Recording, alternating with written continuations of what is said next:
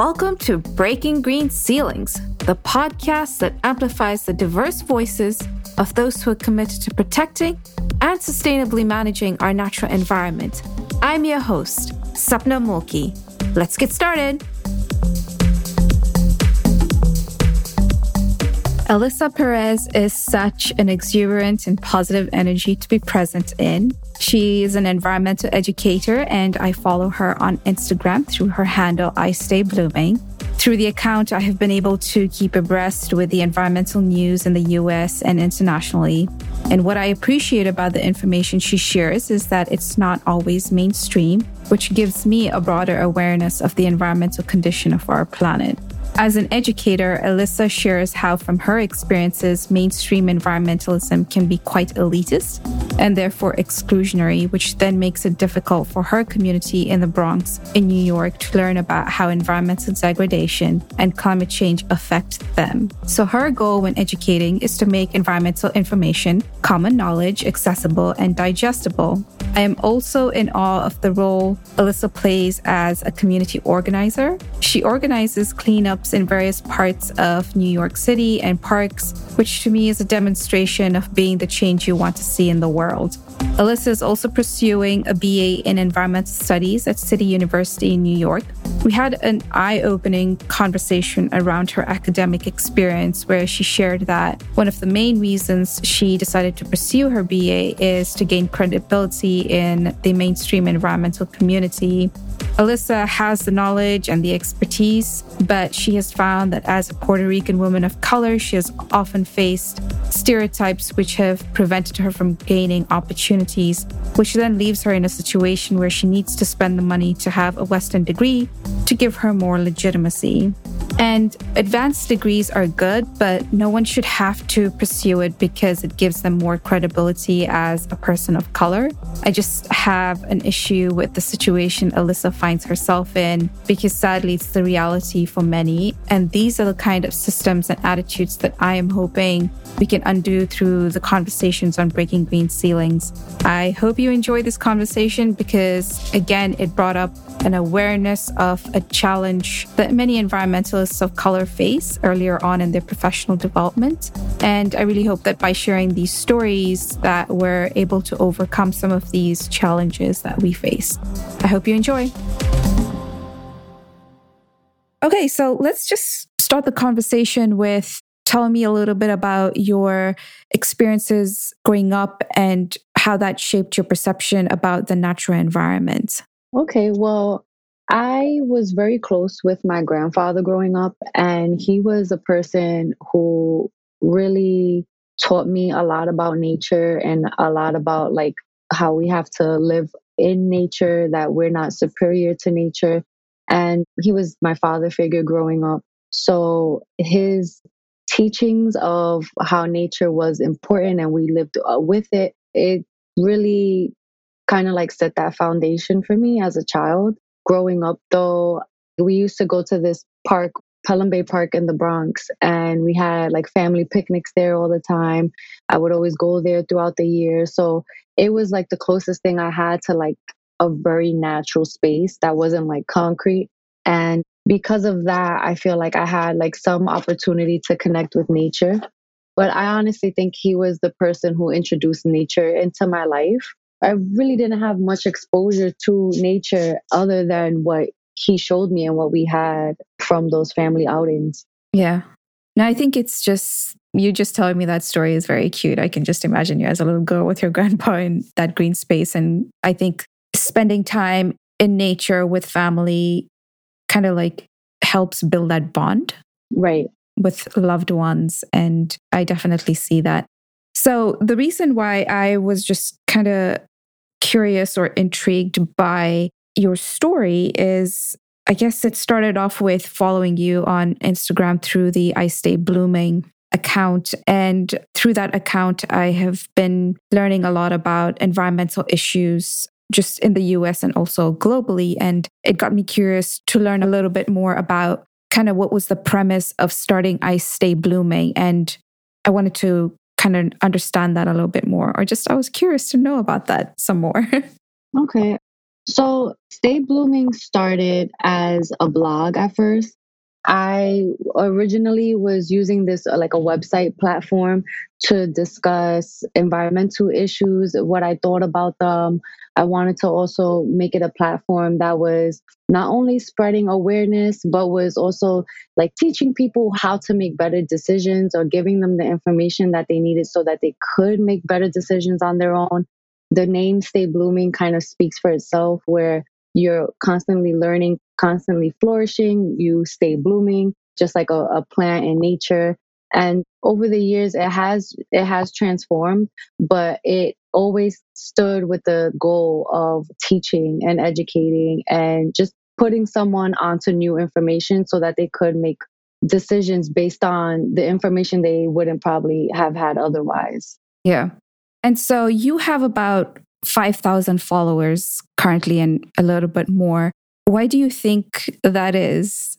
Well, I do know that like last year, I really started to put myself out there. At first, I was really making it a thing to go to events that were happening in the New York City area. I felt like if I put myself out there to meet a lot of people and make connections, I could spread the environmental message a lot easier. But honestly, it took other people sharing my page for me to get the platform that I have now and to have the audience that I have following me. And I'm really grateful for that, because if it weren't for the fact that I put myself out there and then in turn met a lot of people and also connected with these people on a level that they felt like I was doing something important, and that's the reason why I ended up gaining this following. Mm-hmm. And so, what has the response been from other people who haven't necessarily thought about environmental issues or even gone to school for like a college level education in environmental studies, for example? Well, I think it goes two ways. People can be very grateful for the information, and I may get messages from someone who's just thanking me, saying, like they've never thought about something that I shared. They didn't know something that I shared, that they'll thank me for telling them because they ended up learning more about it on their own. But then it goes another way, and it could be very overwhelming. And I have this conversation often with my partner because I brought environmentalism into his life, I guess you can say. And I mean, it's something that he was already aware of, but there's a lot of things that I like to dish out to him because I'm always around him. And thank you for doing that. Yeah, because I mean, I try to do it with everyone I encounter, but that's a whole different conversation. But it can be very overwhelming for people who don't even have an idea of where to begin. And that's something that I'm working on myself, because I realize that through my initial experiences with transitioning with swaps, with like eco friendly products, like people like to learn more about that. But with my first experiences with those things, people like to learn from my first experience. So it doesn't feel as overwhelming. But I do think that sometimes the information I share, especially because it could be so big and it could feel so much larger than what we are and what we have and what we can do, it can be overwhelming. So I try to think of both people when I put content out. Yeah. You bring up such a good point, because when I was promoting environmentalism within my family and friends, I came off as being very judgmental and just kind of forceful, like in people's faces of, you shouldn't litter and why aren't you recycling that? Mm-hmm. And this is when I was a kid, but as I've grown older and just kind of learned about proper human communication and how to convince people to do the right thing, it seems a lot harder. And you're right, it is overwhelming because people want to do the right thing, but they don't know how to sometimes. And they don't want to necessarily feel like they're being judged for their lifestyle. And those are kind of conversations which you need to kind of approach very sensitively. So, yeah, thanks for bringing that up. And so, what are some of your techniques of communicating to your partner or your friends or even your family in a way that it doesn't overwhelm them? Like, what are some of the techniques or tactics you use? I have something I always say, and I don't think this is unique. I know people say it all the time, but this really, really works. And the only thing about it is that it takes someone who really wants to convince someone, but you have to meet people where they are. And that basically means if you're trying to convince someone about why the plastic bag ban that New York City or New York State, whether it's about to become effective March 1st, if you want to convince someone why they should participate or why they should be using reusable bags or why they should be reusing their plastic bags that they already have at home, you have to find the thing that is personal to them. You have to find something that will make it matter in their life. And it's not 100% guaranteed that that method will work, but it is more likely to work than just saying, well, this many bags are polluted every year, and this is how long it takes to degrade in the environment. Because sometimes facts, they don't include how humanity is affected. They just blurt out information and people don't know how to relate it to their lives. So if you can find that personal thing that might make it a little emotional for them, then they'll think about it. You or at least if you don't leave that conversation with fully convincing this person, you at least plant like a seed of thought in their minds and they will most likely think about it at a later time. Mm-hmm. So make the story personal and make it relatable to what they know. Right. Yeah.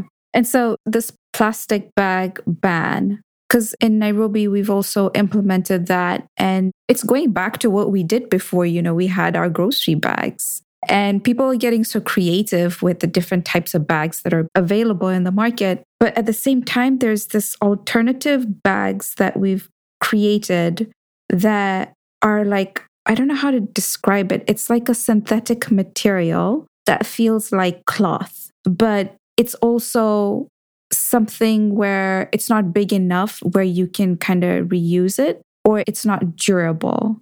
This is not related to a personal story and how to get people to change their minds. But I guess it's a bigger question that I have about how effective are plastic bag bans. I think that we definitely need a solution to the plastic bags, but I don't know how effective is a rule or a law because we don't know how people are going to react to that. We can just say, like, stop all of this. But I feel like the moment bans are lifted, then people go back to the way they did things before. They revert. Yeah. It's interesting that you say that because I did some research recently because I was also interested in this bag ban coming to New York City. And there's been a lot of pushback, a lot of resistance to it, a lot of people, a lot of mixed feelings, honestly. I see a lot of people who are like, hoorah, this is happening. Then I see a lot of people who are like, what am I going to do when I'm at the deli? And there's a lot of questions about it. And I honestly feel like New York City does a terrible job of making this information better well known. Like they ask businesses to put up flyers or give out like pamphlets with information, but they're not really speaking to the consumer. They're only making sure that the businesses are aware that they're going to be liable if they're not charging for paper bags or no longer distributing plastic carryout bags. Well, the point of what I was saying was I did some research and California actually had a plastic bag ban, I think in 2016 or 2017. And the world did not end. Yeah. And even though there is a lot of pushback, there are always going to be mixed feelings about it because in the same instance where someone might really be in desperate need of a bag, that same person might remember to bring a reusable bag and might deem it the best thing that ever happened. It really depends on like how that person's day is going.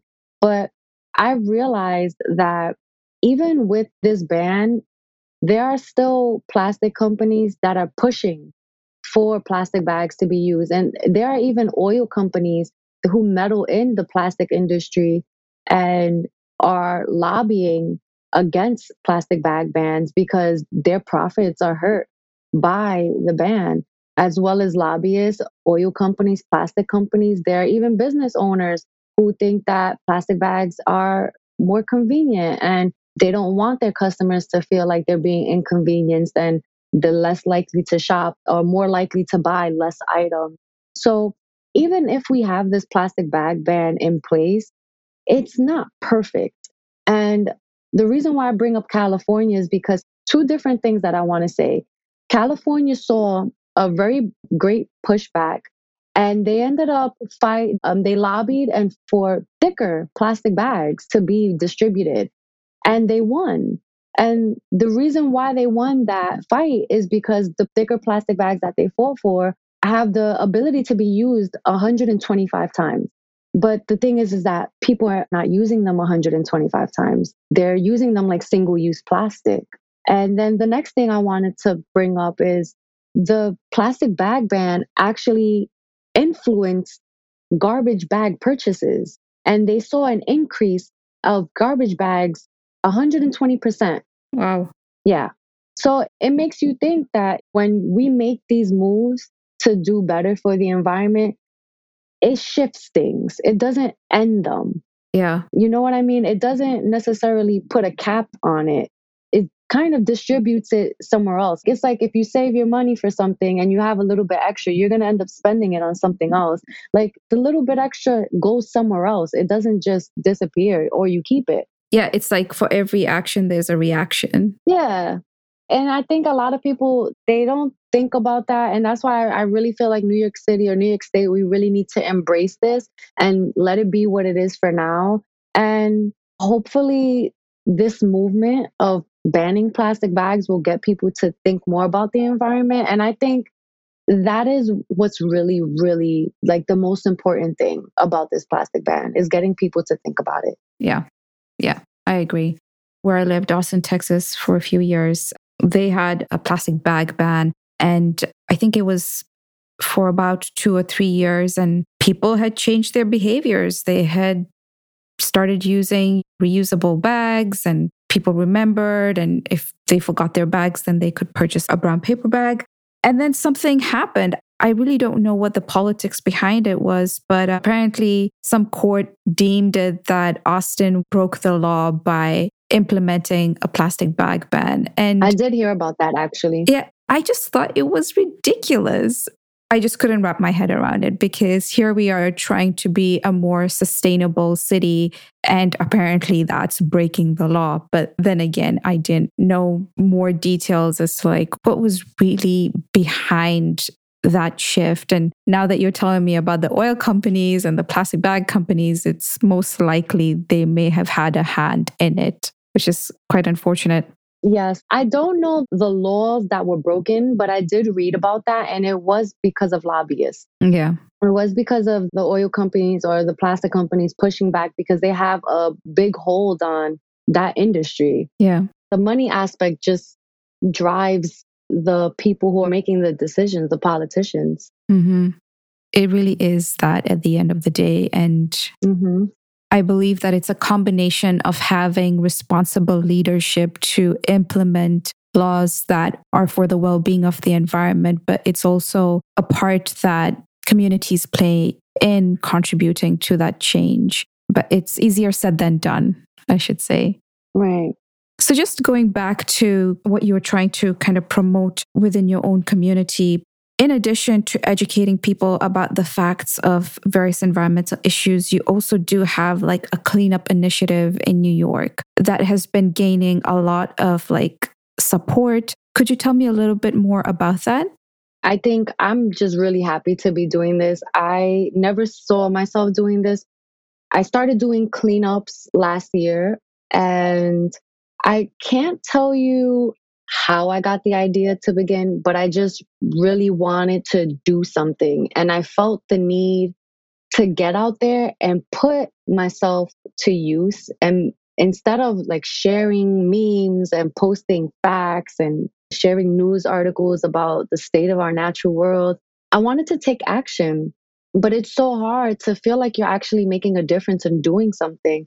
So I figured, why not just clean up?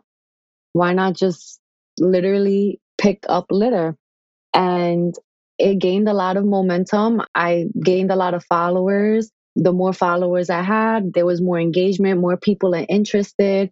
So I ended up cleaning about 5 to 7 parks in the Bronx. I did two in Queens, and then I did one in Brooklyn. And obviously, because I'm from the Bronx, it was easier for me to do the work more local to me. But it wasn't so much about the Bronx. I really wanted it to be about New York City. But these cleanups, they ended up turning into like the thing that people know me for. And I don't know. I really just want to do it because it's better than sitting here and posting about stuff. And when you're actually on a site, well, I call them sites because they're like job sites to me. But when I'm actually at a location and I'm doing the work, I get so engrossed in it. And I find that people ask a lot of questions. And also, it feels very rewarding. It feels rewarding because people are asking questions, but it also feels rewarding because of the work that you're physically doing. Like maybe it's like feel good hormones that are going through my body because it's labor. It is not easy doing cleanups. I know it looks easy to just like bend over and pick up a bottle and put it in a clear blue bag, but it's actually repetitive and it makes you feel like I'm responsible for this earth. I want to clean up more. I want to do this. And that action in itself will have people who are walking by super curious. Then they want to stop and ask you, where are you from? Why are you doing this? How could they get involved? And it feels really good. There's two different instances I'd like to kind of recap. There was one time I did a cleanup at Soundview Park in the Bronx, and a gentleman came up to me. He asked about Stay Blooming, what we were doing there, and he thanked us. And he said, you know what? Like the people in this community don't take care of it. But when they see people like you doing this type of work, they want to do something about it. They don't feel like it's just up in the air and nothing can happen. And that is what really, really motivates me to keep going. Then I had another time, another similar situation, and this one kind of broke my heart. It was at Spring Creek in Queens. I had a cleanup, and the cleanup was located, it was a waterfront park. And because it was a waterfront park, there was a bridge right by where we were cleaning up. And we did some cleaning up also under the bridge. And when we were wrapping up, there was a homeless man who was living under the bridge.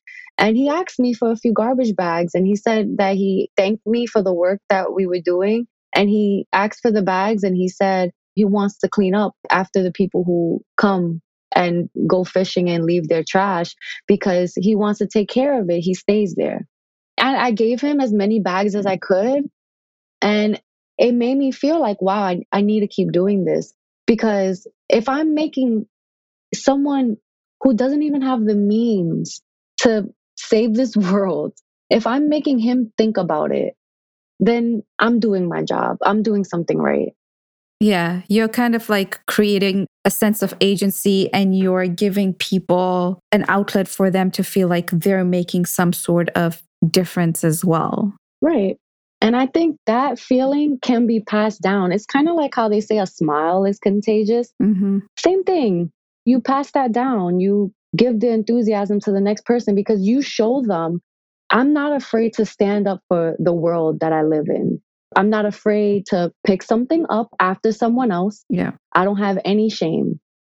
And they will see that and they appreciate that. Yeah, I think it's one of those situations where you start to build sort of this kind of culture of social norming. You know, if you see somebody else doing it, then more people will join it. And then it'll just kind of like become this adopted habit of this is what we should be doing as a community, sort of like how recycling began. If I'm remembering that research correctly, is that when you see somebody doing something, then you think that that is the norm, right? And when you see more people doing it, then you kind of like get onto that bandwagon. But I can find that study and link it up in our show notes here. But I think that's what I really kind of appreciated and was kind of enamored by once I started learning more about what you do is while you're educating people about environmental issues, you're also kind of walking the talk.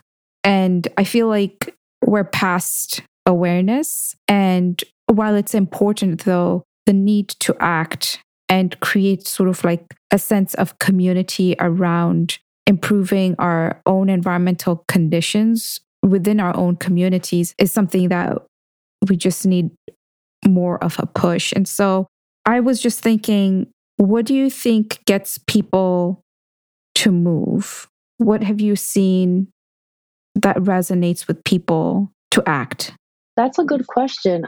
I definitely think, even though this is going to sound redundant, I definitely think it takes someone who's unafraid and showing them the way. Because for me to take action, I had to like lose the embarrassment that I felt for cleaning up the streets. And I think that that same thing is in everybody. Like they feel like a sense of shame for cleaning up after other people. And I think when you see someone else doing it and they're kind of bearing all, you see them doing it, they're not ashamed. They're trying like to walk you through it or sharing like their first experience with something that they tried in terms of like swapping to something that's more eco-friendly or a product or something. I don't know. I guess what I'm trying to say is that they need to learn through seeing someone else being shameless when they're acting it out. Yeah, I get what you're saying. I think I understand that. It's like, oh, she's doing it. She's not embarrassed, so I can do it. I shouldn't be embarrassed. Yeah, basically. Yeah, I think that makes sense. As you continue on this journey of trying to kind of gain momentum on social media, but also I'll call it the real world because sometimes social media might be the real world for some. Yeah. What's your vision for change? Another good question.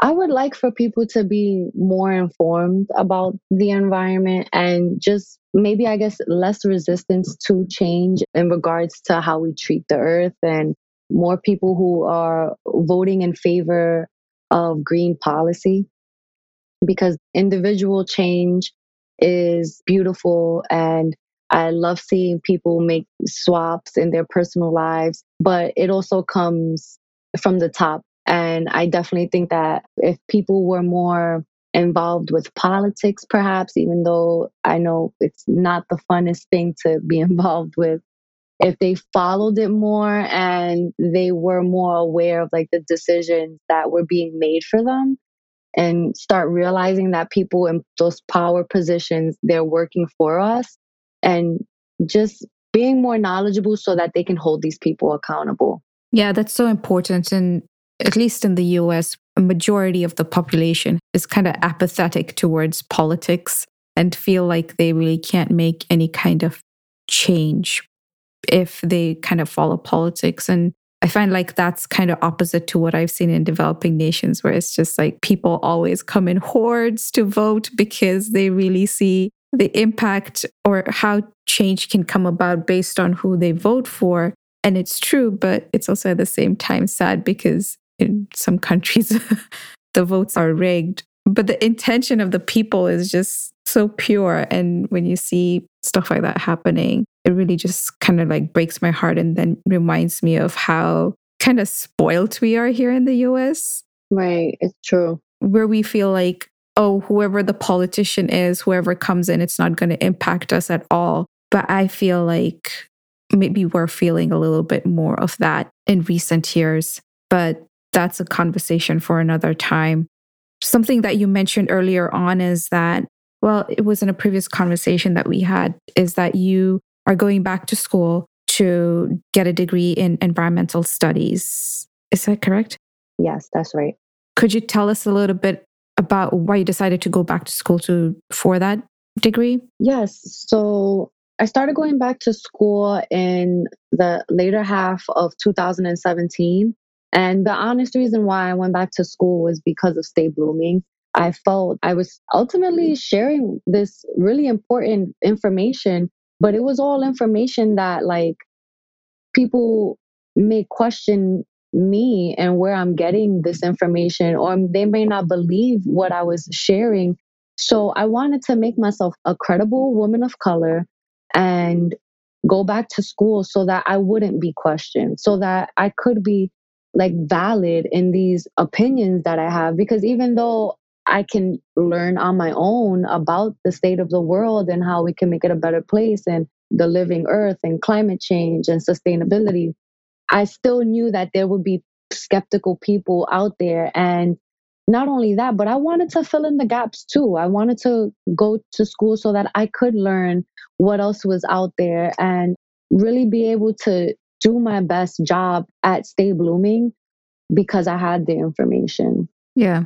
Whatever you said about like getting that legitimacy or that credibility, that kind of like resonates with me. And it just makes me wonder, like, where did that feeling come from? Why did I feel like I needed to prove myself in my passion by getting like a degree? Because with what you're doing is you're trying to make this information accessible so that it's kind of like common knowledge. And it isn't until recently where I realized, like, okay, I went to school to actually get this knowledge when it should be for everyone. Because like climate change is affecting everyone. We need to understand kind of like the social science of it. Have you had any like particular experiences or observations of why you feel like as a woman of color, you need to get like a formal degree to be considered legitimate? To be honest, I think it came from when I first started Stay Blooming. I started it just as a blog. But as it grew, I ended up going to more like environmental related events in New York City. And when I started going to events is when I realized that it was usually very like predominantly white spaces. And I felt most of the time like I wasn't there, like people didn't acknowledge me. And because I felt that way, it kind of translated into like, well, I'm going to make myself visible. And the only way I felt like I could make myself visible was by having a degree, because for some reason it matters so much to certain people. But that's honestly the reason why. Because other than that, like I know that there's like a wage gap, and that wage gap also spoke to me because I felt like that my degree would make me more valuable. But it's weird because even while I say these things, I totally don't believe them because I know like the information I have is very valuable even without a degree. And even though I'm a woman of color, it doesn't change the value of the wealth of knowledge that I have. For sure. I don't know what the answer is, but yeah, it's a tough question because it's kind of like another way of saying like, who are you trying to prove this to? And it's hard because I think I was trying to prove it to myself. Yeah. That's something I'm going to be Great pondering. Yes, you've got me thinking now. You've got me thinking. Yeah, it just makes me wonder. I went to school because I thought that was like the best way to basically call myself the expert. But really, am I really the expert in what I went to school for? I'm almost done and I don't feel comfortable calling myself an expert. I'll just say that. Yeah. It's just funny that was kind of my thinking is like, I'll go to school and I'll be an expert in environmental studies. But then you get out and you're like, oh my gosh, I still don't know a lot. But it's also just like, yeah, the question of that legitimacy of having that degree. I'll probably have like a part 2 series with you on this and some other people who have shared similar experiences. No, that really is a great question because it's just like the way society is. And yeah, it's something like you kind of don't wish didn't exist. Yeah. Like it didn't have to be like, why is it not that I'm enough kind of thing? Or you can Google this stuff these days. That's true. So anyways, as we're kind of like coming to the end of our conversation here, I have a lightning round with my guests. And it's a series of 4 questions. And you just answer the first thing that kind of comes to your mind. So we'll get started here. The first question is, what have you read, heard, or watched lately that has influenced you the most? I recently went to a film screening of Microplastic Madness. And it was about these children in Brooklyn who were advocating. They were advocating for clean oceans and stuff like about being plastic free. And that was really, really, really, really impressive. So impressive. Like, I think our youth has got it. But the sad part is that they shouldn't be dealing with it. The adults should be dealing with it. But it just really moved me. It was very, very, very inspiring. And it just made me want to do the work even more. Like I wanted to go home and work that day. Yeah. Throughout my, I guess, as early as I don't know, I feel like in the past 2 or 3 years, it's like the impact that the youth are making just by going out into the streets and they're just so inspiring. And I've never seen this before. And yeah, you're right. They shouldn't have to be doing this. But sometimes I'm just kind of like ashamed of myself. I'm like, oh my gosh, these youth are so empowered and they're calling for change and they're so eloquent and they're so much more aware about these issues more than what I was when I was their age. So I'm really excited about this movement that youth are kind of taking upon themselves. And it's unfortunate, but I kind of have like hope in them to bring about the change that we need. So I'm really happy for the youth. So the next question is, what's a personal habit that has helped you significantly in your work? Well, that's a good one. I bring my laptop with me everywhere. I guess that's something that I have thought it was a bad habit, but I always end up finding myself working at some point or another. So just being able to have the tools that I need, and it's usually all on my laptop. So that really helps me get by. Yeah, it's like your notepad. Yeah, because I don't use notebooks. I own a ton of pens and I don't buy anymore because I own so many of them. But I don't really like to write things down anymore. I just type it out. Yep, that makes sense. What's the best piece of advice you've received? That's actually something that I was told recently because I feel like I'm a perfectionist with a lot of the work that I do. And someone told me that perfection is just a fear of criticism. And you don't have to be perfect. You're allowed to learn from your mistakes and you're allowed to make mistakes. Yeah, I mean, as much as you're allowed to take your time to develop something that in your eyes is perfect, something that's not as developed can be just as good and accepted and received by people. Amen. It's totally something I'm working on daily. Yeah. I come from a culture where perfection is everything. That's what you strive for. And I don't think like perfection is necessarily a bad thing, but it can be if you let it get you down. Yeah. So the final question here is, what is your superpower? My superpower is my passion. I have to say, because if it weren't for my passion, I would not be doing this work. And my passion is what pushes me to talk to people, to confront things that I don't think are right in this world. My passion is where my love comes from for people, for the nature and everything around us is definitely my passion. Because I know that when I'm around people, I exude that energy and they feel it. Yeah. I've been told that a lot of times. No, I feel it. I can hear it in your voice. Awesome. Yeah. Doing my Positive job. vibes. Yeah. All right. So we've come to the end of our conversation. I feel like we had so many like deep conversations that we just kind of like had to let fall off the cliff. But hopefully we can continue them in the near future and kind of like touch back with you and see like how life has changed for you and how your journey has evolved. Sure. Yeah. And I'm anticipating a lot of changes in the next 6 months. So yeah, definitely. So where can people follow you on your journey? So they can follow me on Instagram and my handle is I Stay Blooming and my website is stayblooming.com. Currently developing stayblooming.org, but it is all in the works right now. But that's primarily where you can find me. Okay. That's awesome. And good luck on developing that org. It's quite a feat. Before we leave, is there anything else you would like to add? The only thing I would like to say is not to be afraid to be that person who starts the dialogue. That's a good one. That is all. Yeah. Be shameless. Yeah, shameless should be like the word of this recording.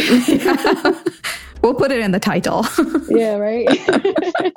Awesome. Well, thank you again so much, Alyssa. Like, this has been a great conversation, and I really appreciate you making time for us. Well, thank you for having me.